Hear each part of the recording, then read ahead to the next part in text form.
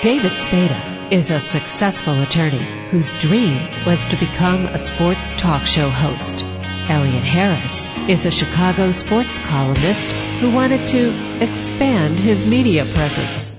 In the next hour, they combine their talents and love of sports and women by interviewing former professional athletes and lovely ladies on sports and torts. But keeping the boys out of trouble isn't always easy, because when David and Elliot are together, they have more fun than should be legal.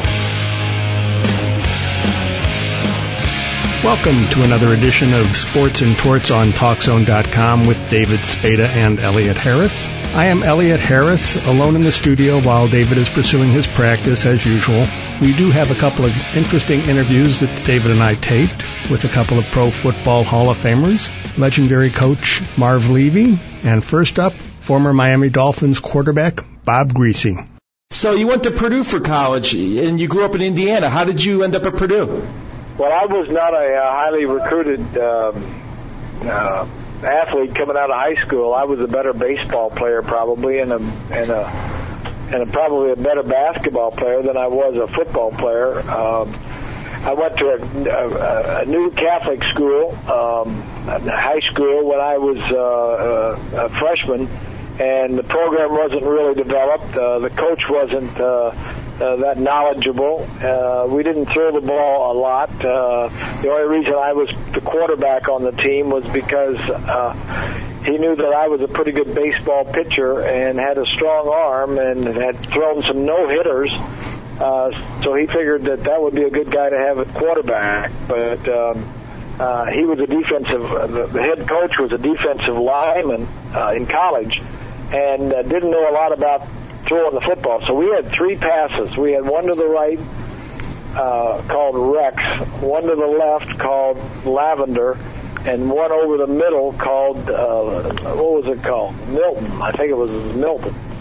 And that was it. So I was not a highly recruited kid for football. I could have gone a couple places for basketball, and I also had an opportunity to sign with the Baltimore Orioles as a baseball pitcher, but I wanted to go to Purdue to get an education, and that's the name of that tune. So they coach prepared you for the Dolphins, though, handing the ball off to Kick and Zonk and Mercury Morris. Well, Bob DeMoss was my offensive coordinator at Purdue. Jack Molenkoff was the head coach, and they kind of straightened me out, showed me how to throw the ball, and, you know, by the time I was through Purdue 4 years later, one of the highlights while I was at school is that my senior year we went to the Rose Bowl, the first time that Purdue had ever gone to the Rose Bowl, and we beat Southern California in the game, and so I went on with the Dolphins and did pretty well. But Bob DeMoss had a big, I give a lot of credit to showing me how to throw the football properly. Then it'd be a thrill beating USC because, I mean, they had a ton of talent back then. You had OJ and Garrett, and you had Ron Yari in the offensive line. Yeah, we really killed them. We beat them 14-13, I think. I mean, everybody talks about Miami being quarterback you. Purdue's basically had, I think, as many Pro Football Hall of Famers as Miami. They had you, Len Dawson, Drew Brees, wound up being a Hall of Famer eventually. Yeah, I think they call. I think what's the name? What do they call themselves? The cradle of quarterbacks, I think, is what it is. Yeah, we've had quite a few quarterbacks that have been very successful, and it's basically because of Bob DeMoss. Early on, he was the coach, and the system, the way they threw the ball around, and the good coaching that they got. So. We've had some good quarterbacks at Purdue. Then you get drafted by the Dolphins, and when you went to the Dolphins, I mean, they were basically the bottom of the NFL until Shula came there and basically turned them around. Yeah. We knew we weren't going to get very far until Coach Shula came. I got there in '67. It was the second year of the Dolphins franchise. And Coach Shula came in 1970, which was the fourth year. And I think in '69 we were like 3-10-1. Only played 14 games back then. And in 1970, I think we had completely turned that around. We were like 10-4. The next year we were in the playoffs, and then 3 Super Bowls in a row, and we won the last 2. And one of those Super Bowls was the undefeated season that nobody has done before or after. So, I would say Shula made a big impact. In the first 4 years of Coach Shula, we were in the Super Bowl 3 times. The forgotten man, though, all your teammates say is your offensive line coach, Monty Clark. I mean, he put that line together, and that's what basically I think was the key to your success. Well, he was pretty good. Monty was he had just gotten out of the league after playing himself, and he was 2 or 3 years out of the league, I think it was. And the main thing that he did, aside from coach these guys up real good, is that he brought in guys that weren't drafted. Jim Langer, our center, was a practice squad player with the Cleveland Browns. And Monty knew about him, and he brought Jim Langer in as a free agent. Jim Langer ended up playing for 10 or 12 years and is now in the Hall of Fame. He also brought in Bob Kuechenberg, who he knew about, who was also a free agent, and played 15 or 16 years and was on that offensive line during the 70s that was so good. Wayne Moore he brought in from San Francisco. So anyway, and then Larry Little was brought in. So 4 of those 5 guys on the offensive line were free agents, and most of them Monty Clark knew about. And when he did get them back in Miami, he coached them up really well, and we had a really good offensive line. And, I mean, you had 3 stud running backs. You had Zonka, Kick, and Mercury Morris, too, which kind of made things a little easier on you. Yeah, it did. Yeah. People say the only person who could stop Paul Warfield was Don Shula. Do you agree with that?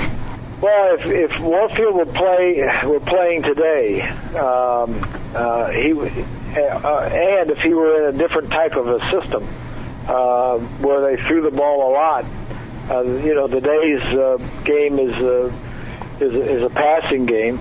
Back then, it was not that much of a passing game. It was more of a running game. And then the other thing is the rules have changed. Now you can jam a guy within 5 yards of the line of scrimmage. You can jam a wide receiver, and then you can't touch him down the field. Back in the day when Warfield was playing, you could throw a cross body block at a receiver coming off the line of scrimmage, and you could hit him if he was down 15, 20 yards downfield. As long as he was in front of the defensive back could jam him, knock him off his feet, as long as the ball wasn't in the play. So the rules back then, when Warfield played, were a heck of a lot different than when Jerry Rice played and all these guys today are playing. Jerry Rice playing back when Warfield played, he wouldn't have caught nearly as many balls as he caught today, I guarantee you. And Warfield probably would have caught double the balls he caught. Well, he certainly would have caught a lot more. There ain't no question about that. What was your favorite moment in the NFL? Well, I have to say winning Super Bowls. The first one we lost to Dallas in New Orleans. The second one we were 16-0, ready to go undefeated, and we played in the Super Bowl against the Washington Redskins, and we were underdogs. Here we were 16-0, hadn't lost a game, and we were underdogs, and we beat them. If Garrow makes a field goal at the end of the game, we would have beaten them 17-0. But he kicks the ball and gets it blocked, and they run it back for a touchdown, and we win the game only 14-7. And then the following year, we go back and validate that win in the Super Bowl by winning it again against the Minnesota Vikings. So, team wins. That's. You asked me what were the highlights. In college, it was winning the Rose Bowl game, and in the pros, it was winning 2 championships. And you would have won more championships if it wasn't for that WFL, I believe. Well, you're talking about in after the 74 season when Zaka, Kick, and Warfield, really the heart of our offense, signed with, I think it was Memphis, of the, what they call it, the World Football League or something. Right. They never played a game. They signed a contract, and they're supposed to play, and the league never got off the ground.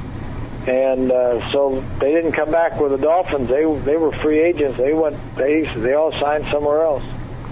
When you went in the Hall of Fame, how did that feel? I never expected that I was going to be inducted into the National Football League Hall of Fame.